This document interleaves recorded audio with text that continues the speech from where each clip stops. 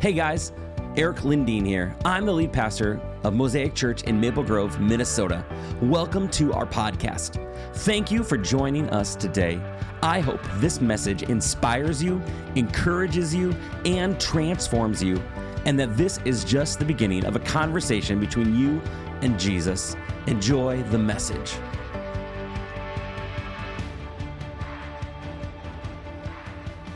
Inside each and every one of us, I believe, beats the heart of a hero just waiting to be let out. I believe that God has wired us up to follow in the footsteps of Jesus, who is the greatest hero the world has ever known.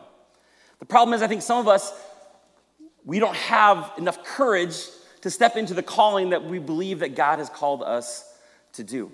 So how do we close that gap of knowing Jesus has created me for a purpose, to live a life of courage, to be a hero here in this world, to bring hope and blessing wherever I go.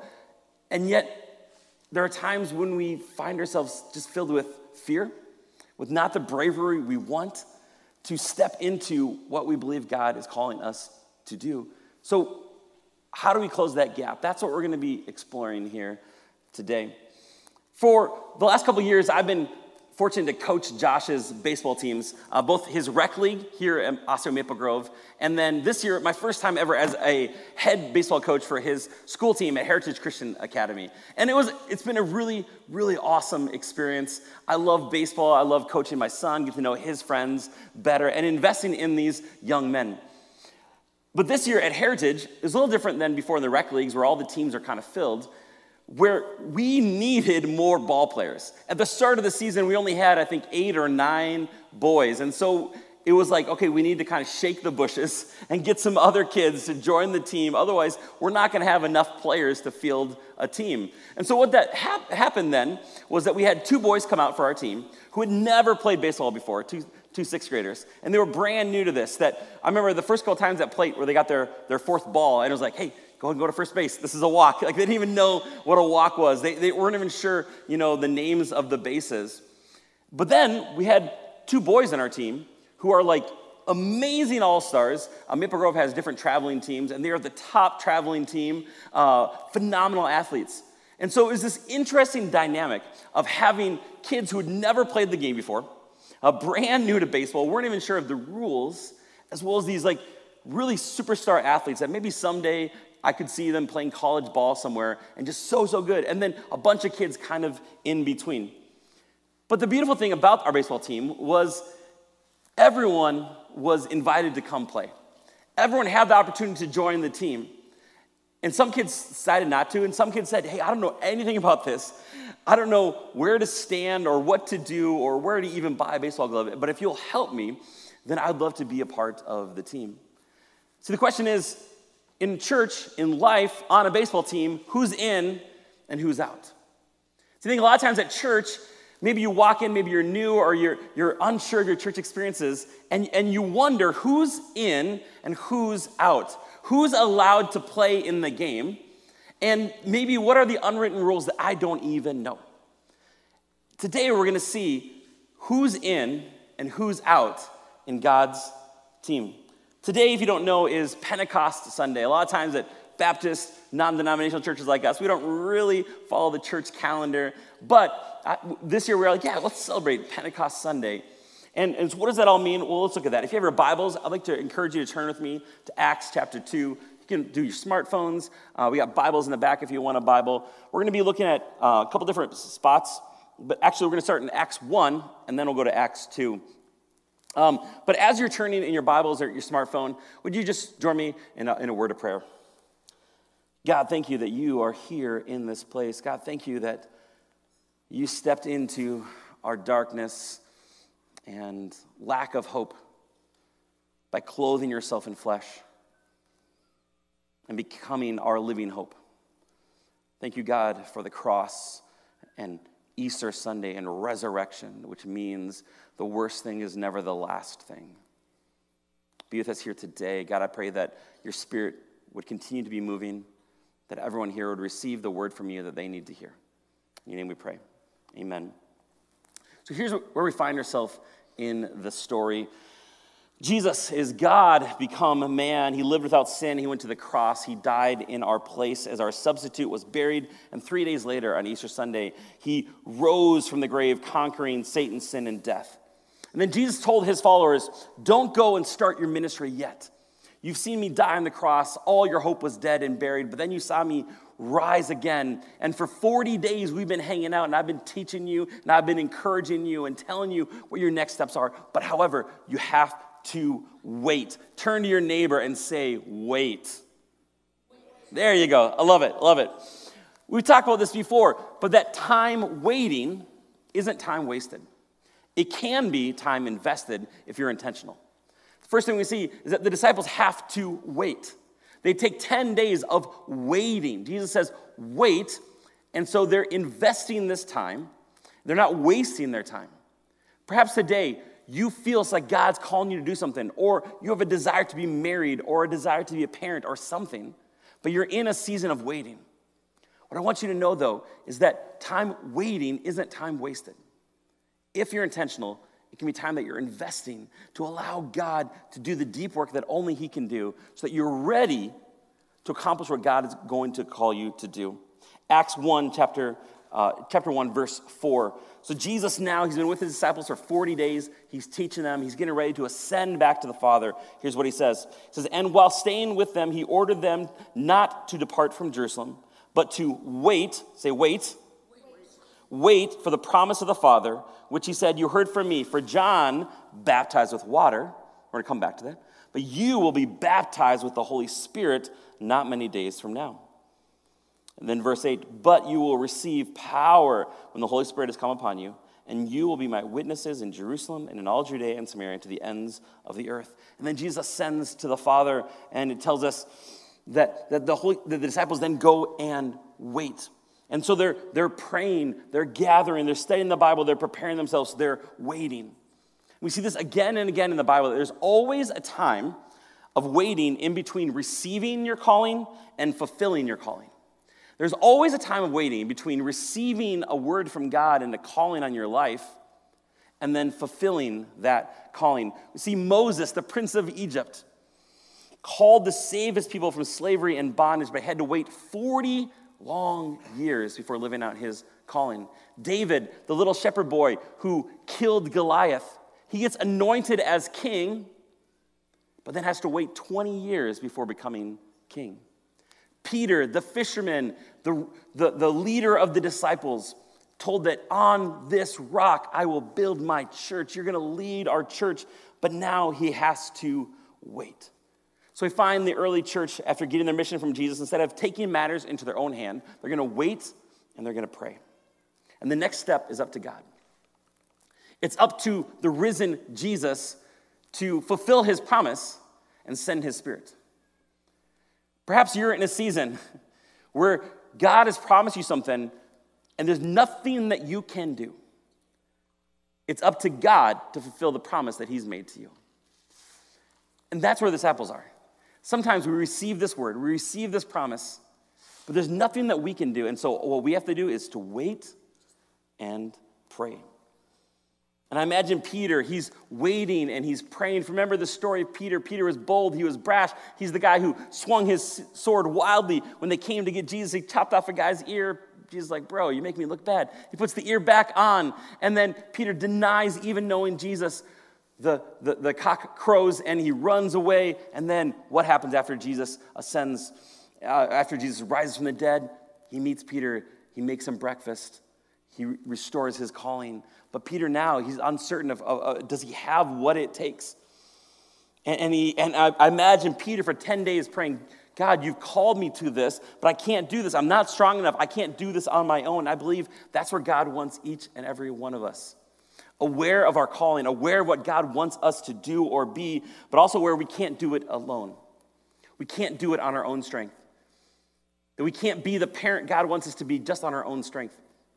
We can't be the spouse God wants us to be just on our own strength. We can't be the business owner and manager and leader that God wants us to be just on our own strength.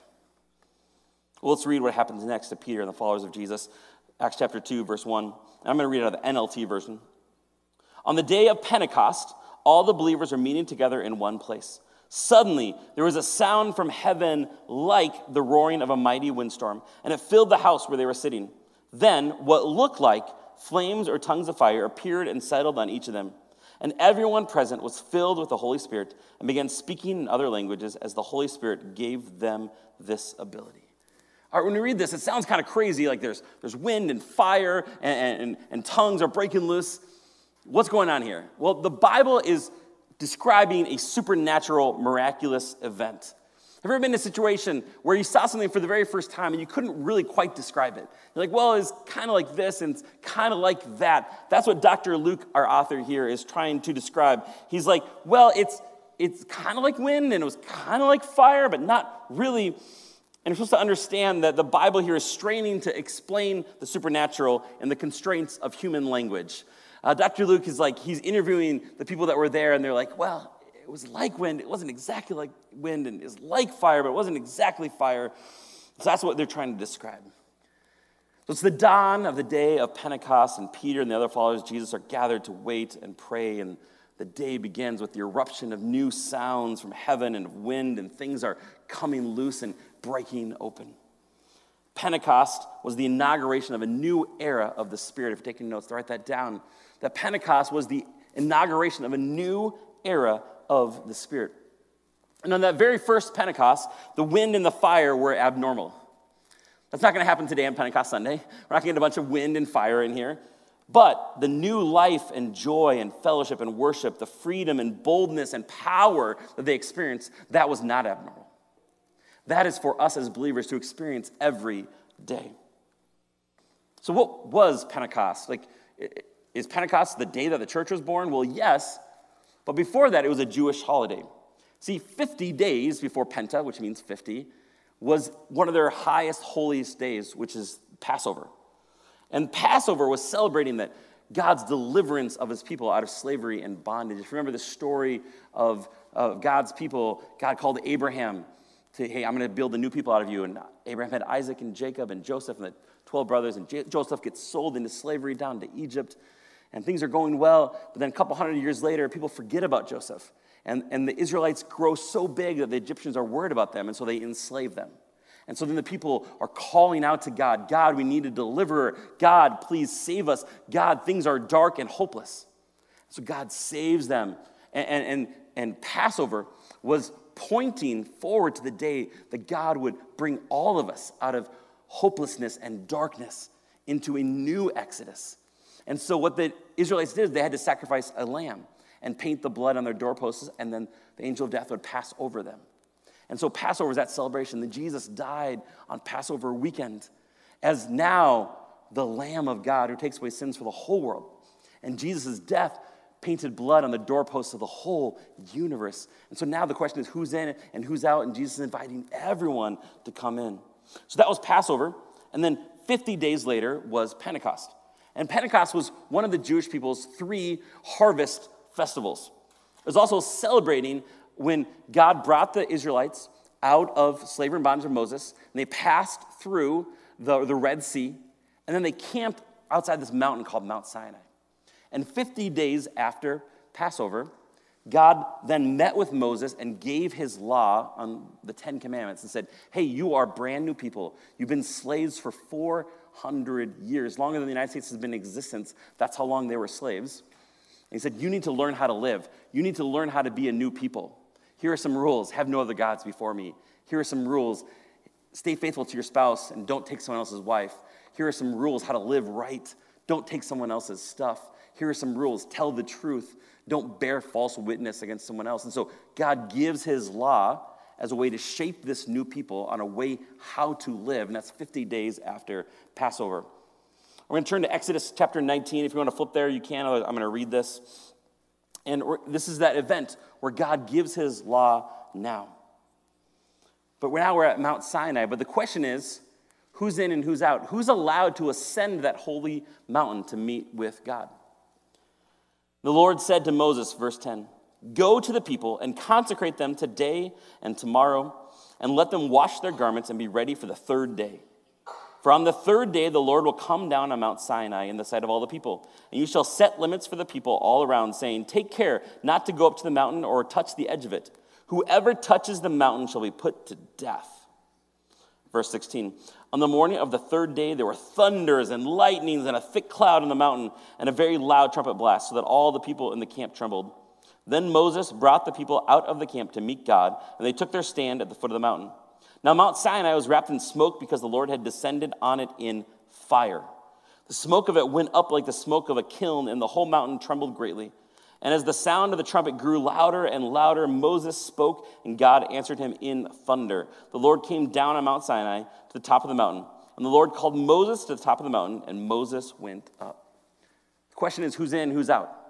Who's allowed to ascend the mountain to meet with God in the midst of wind and fire and sounds? Were everyone invited up? No, just one. Just one man, one mediator, Moses. He goes to meet with God. The rest of the people had to sit back. So it was a great day. They got the law, and God is going to be their God, and he's going to lead them. But only Moses was allowed to meet with God. But now, on Pentecost, all of that changes. Now all are invited to ascend the hill, to meet with God, to become part of this new community that God is building. That's good news. So we have fire and sounds and wind on Mount Sinai. We see those same things in Acts 2 on the day of Pentecost. So 50 days after Passover, 50 days after Jesus died on the cross and rose again, the followers of Jesus, they're meeting together. And they're gathering about 120 of them in Jerusalem, and the Holy Spirit, he descends on them. And he comes to empower them and to empower so that they could be like Jesus and live on his mission by his power. And I want you to see that the Holy Spirit comes like wind, he comes like fire. Or see this as empowerment, as power. Now, when I think of the early church, and they were promised, you will receive power. But right before this, they're asking Jesus, okay, you've died, you've rose again, now you're getting ready maybe to go back to heaven. They weren't sure. At this time, are you going to restore the kingdom back to Israel? And they miss it because what they think is power is empire. They think power means kicking the Romans out, having the best weapons, that might makes right. So they still don't get it. And Jesus ascends into heaven, and they're waiting, and they're praying, and now what the rest of the book of Acts is them discovering what true power is. True power is living out the way of Jesus. See, Jesus told his followers, hey, you're living under the thumb of the Roman Empire. And you know what those Roman soldiers can do? They can come to you while you're at your job, while you're in the fields, or you're a stone-mason, and they can say, hey, you, I'm going to give my horse a break. You need to carry my gear for a mile. And the Jewish people would begrudgingly do it, and they'd carry the gear for a mile, but the Roman Empire said that's as far as they could make you carry it. And then they'd throw it down, and they'd have to walk the mile back to get back to their job and finish their stuff. But Jesus says, you know what? You know what true power is? True power isn't resisting that soldier and killing him. True power is at the end of a mile, and the soldier says, all right, I'll take my stuff back. I said, no, I'm good. I'm going to carry this one more mile. True power, Jesus says, is when a Roman soldier comes up to you and he slaps you on the face to see how you're going to respond. True power isn't resisting him and fighting him. True power is saying, hey, I am free.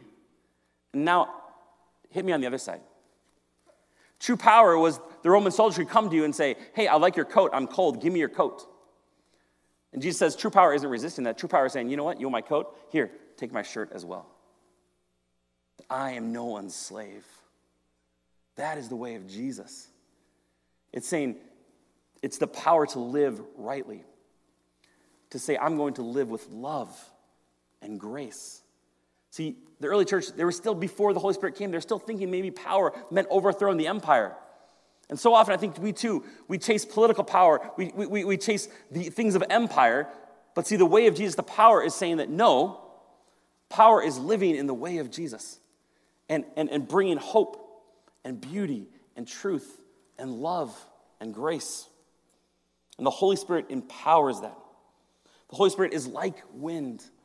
I think of a couple years back when we got kites for our kids, and then we invited a family over, and one of the boys, Graydon, came, and he opened up the kite. And I was like, what are you doing? Why did you open this kite up just randomly? All right, so we're going to take the kites out because they're opened. But that night then, we flew kites with our kids. And watching the kites dance and float on the wind, the Bible's saying that's what the Holy Spirit is like.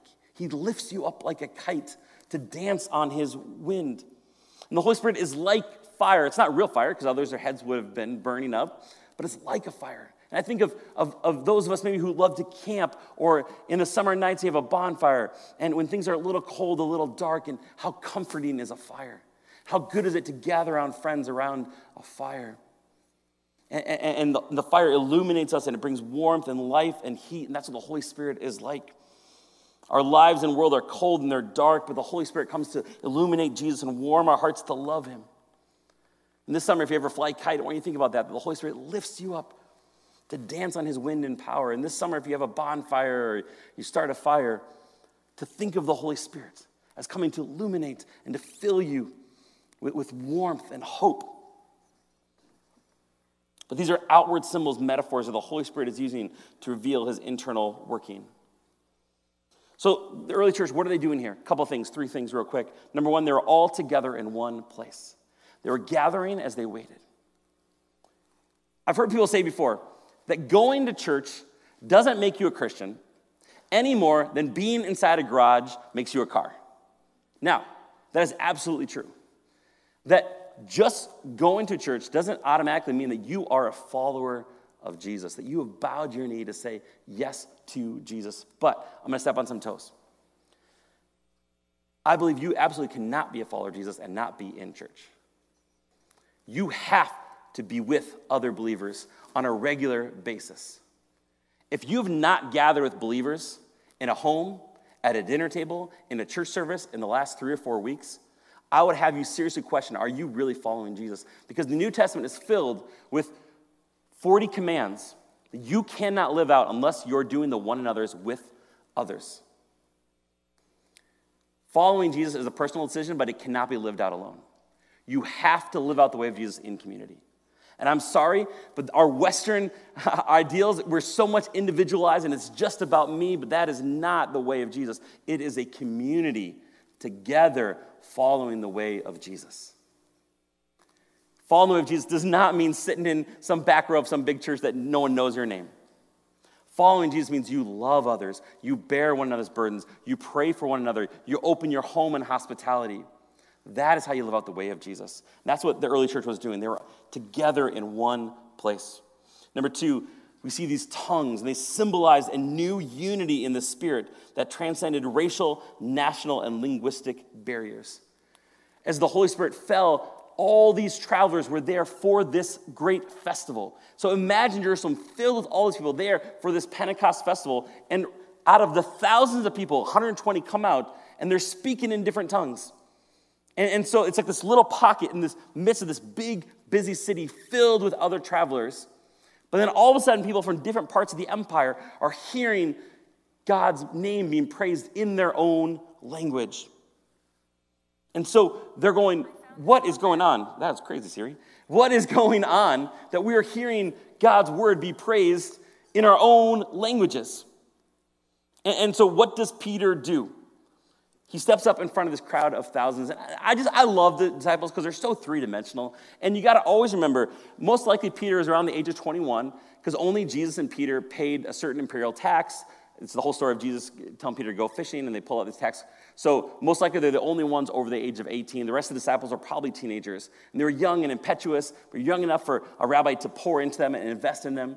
So you got to think of Peter around the age of, he's a young 20-something with a bunch of other young disciples. And so the Holy Spirit falls in them, and they're speaking in tongues. And someone's like, okay, who's going to stand up and talk about this? And Peter's like, I'm going to be the one to talk in front of the thousands of people out there. And I can just always imagine the other disciples, John and Andrew and Thomas, like, oh, Peter, what are you going to say? You know, because they just saw him 50 days ago try to chop off a guy's head and miss it, you know. And so Peter steps up in front, and I just love the opening of his story is like, you guys think we're drunk. We're not drunk. It's way too early in the morning for us to be drunk. Like, that's his opening, right? Which I think is amazing, and that's why I believe that this is God's word and it's true, because if you're building a religion, you wouldn't start off Peter's great sermon that way. He says, hey, no, we're not drunk. It's too early, maybe later in the afternoon, but right now we're not drunk. No, this is God's Spirit now. And now everyone is hearing the word of God proclaimed in their own language. What does this mean? Who's in, who's out? Everyone is in. Everyone is invited to play on the team. You might say the Holy Spirit opened a new school in Jerusalem that day, and the apostles whom Jesus appointed were the new teachers, and then 3,000 people respond to the gospel, and they all are in kindergarten on that day.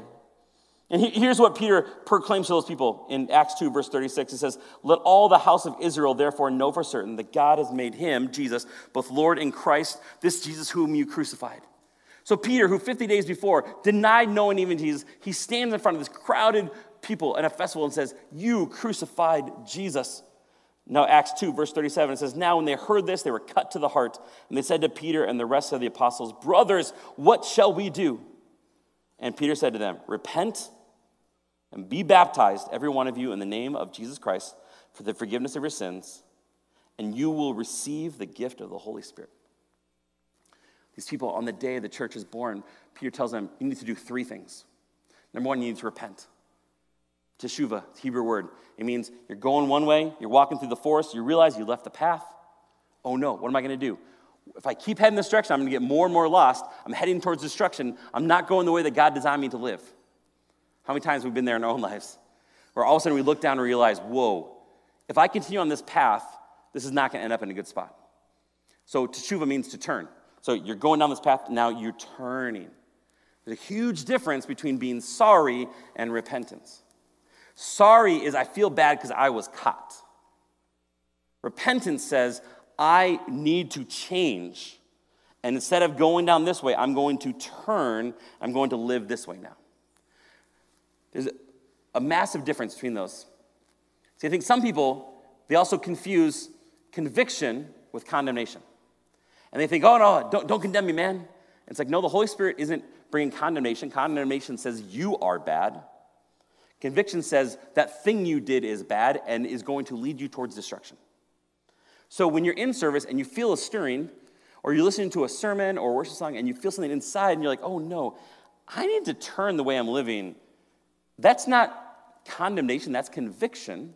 That you don't need to just feel sorry, but you actually need to change. We have people in our church who realize alcohol has become a crutch. If I keep going down this path, that's going to head to destruction. Now, I can't just be sorry. I've been drinking too much. Oh, I feel bad about that. What do you have to do? You have to turn. Say, now I'm going to get some help. I'm going to meet with some other people who are addicts as well. And now I'm going to change the way I'm living. So Peter says, repent. Number 2, be baptized. This is what Jesus modeled for us. You need to be baptized. And number 3, then be filled with the Holy Spirit. Receive the gift of the Holy Spirit.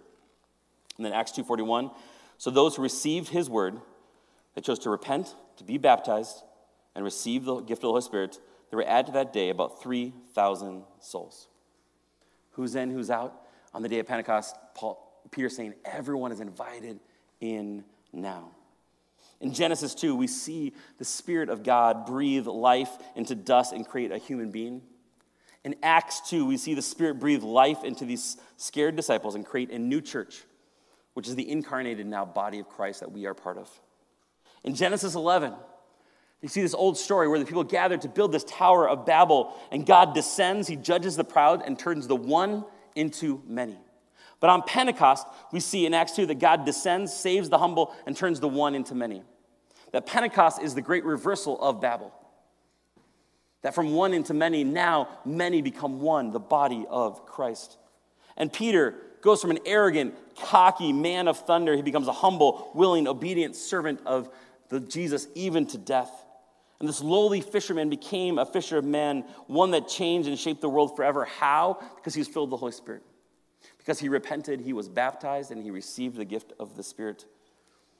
And today, if you feel a calling, but you don't feel like you have the courage to accomplish it, Jesus wants to change you from cowardly to courageous, from complacent to a conqueror, from apathetic to an ambassador for Jesus.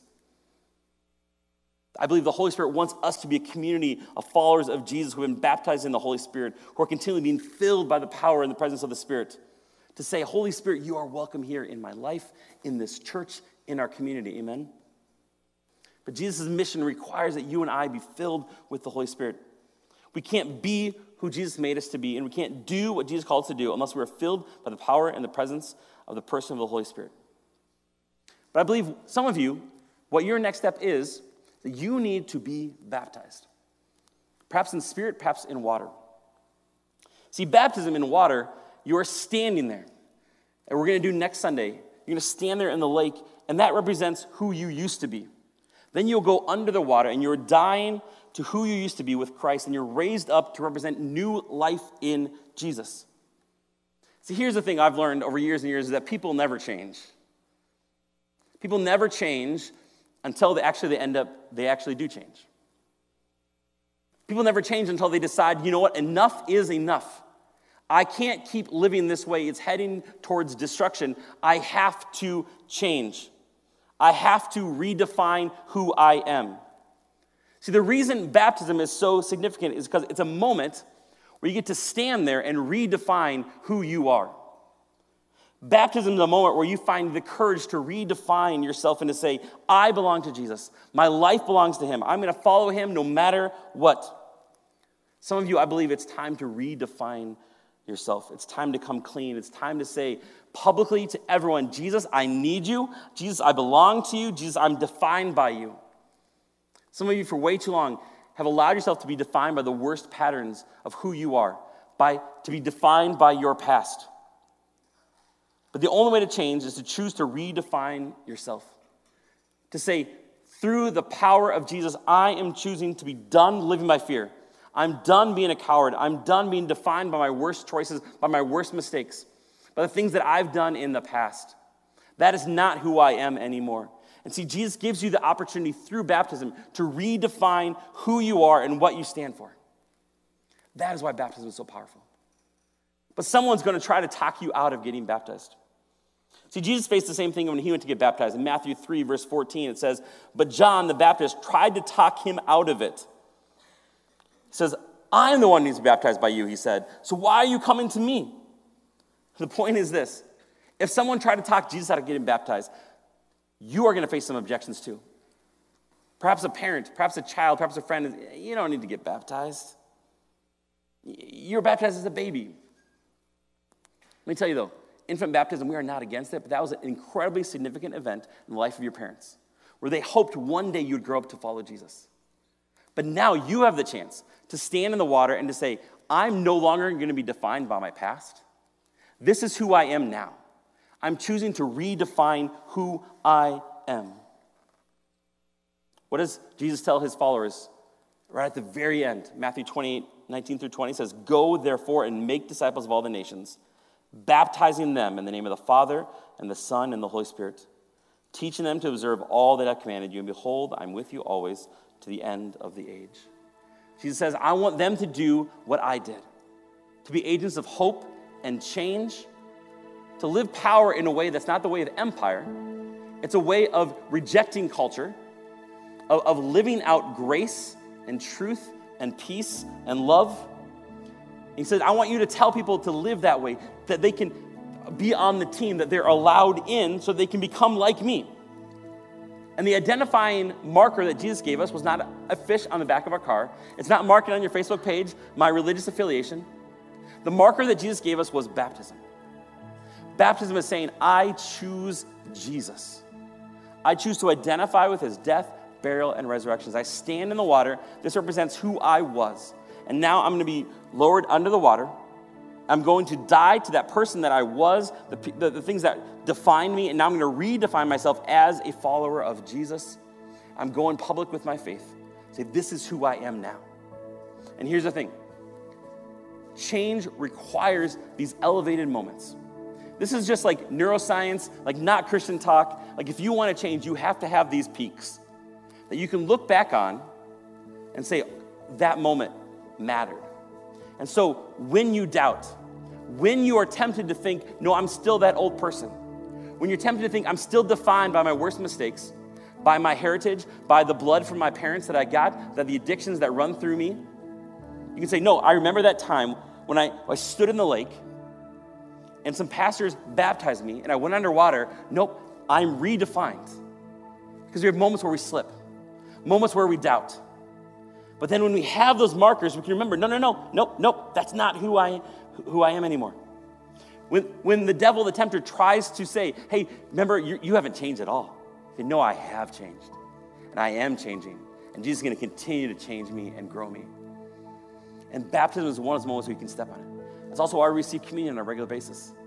Communion is a reminder, hey, we're all invited to the table. I can't do this on my own strength. I'm coming to Jesus, and in his power, he's going to fill me. Baptism is that one-time event where we redefine ourselves.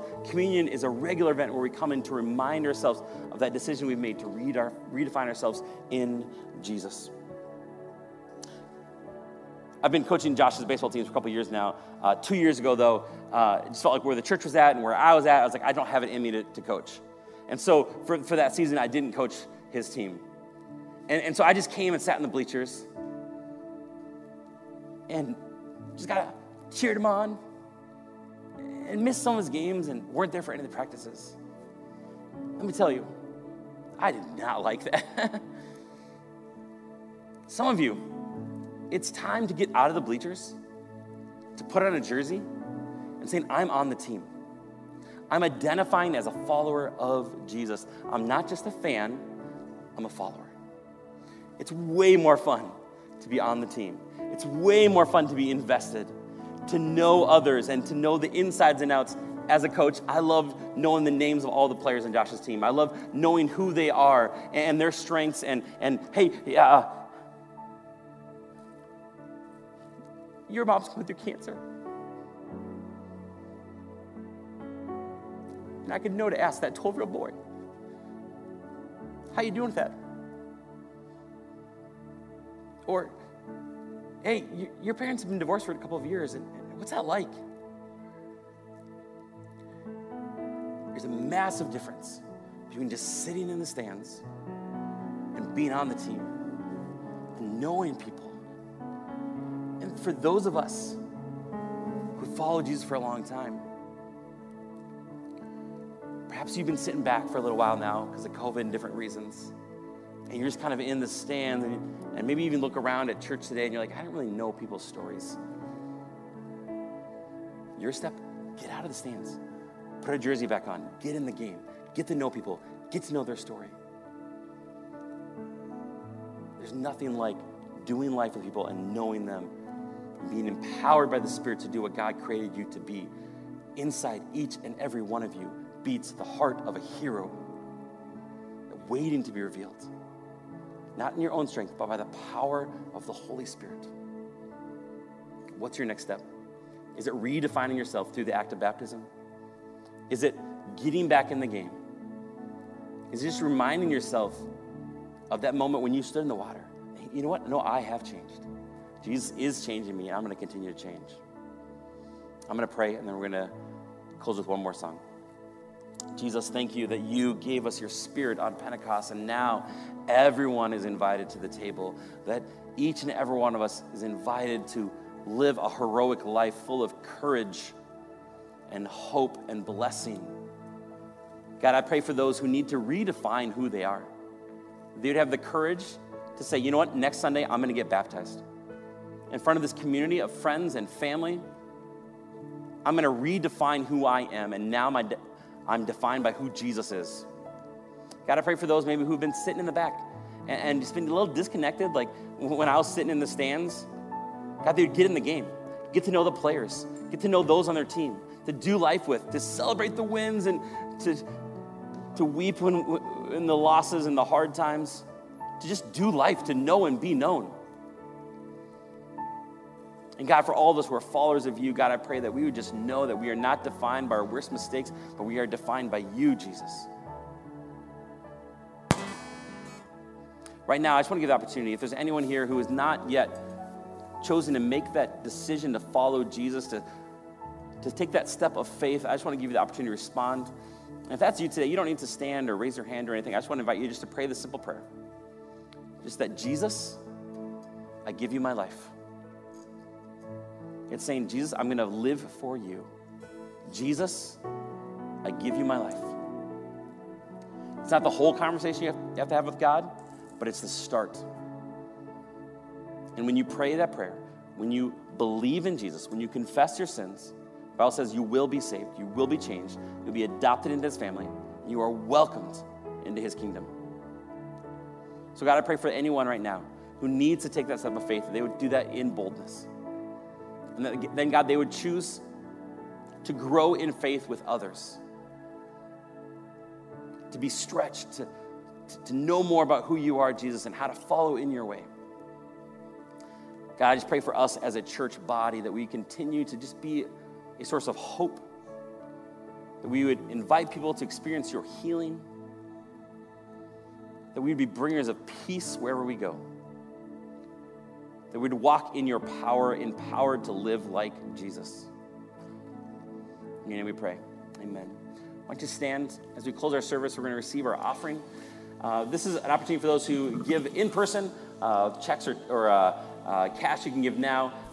You can also give online anytime on our website, mymosaicchurch.com, and many of you give online, so we thank you so much for that, for supporting our church and allowing Ryan and I to be pastors. But as we go out after singing, I mean, you know, you are dearly loved. You're invited onto the team. You're welcome at the table. May you be filled with joy and hope and peace this week. Let's go out after singing.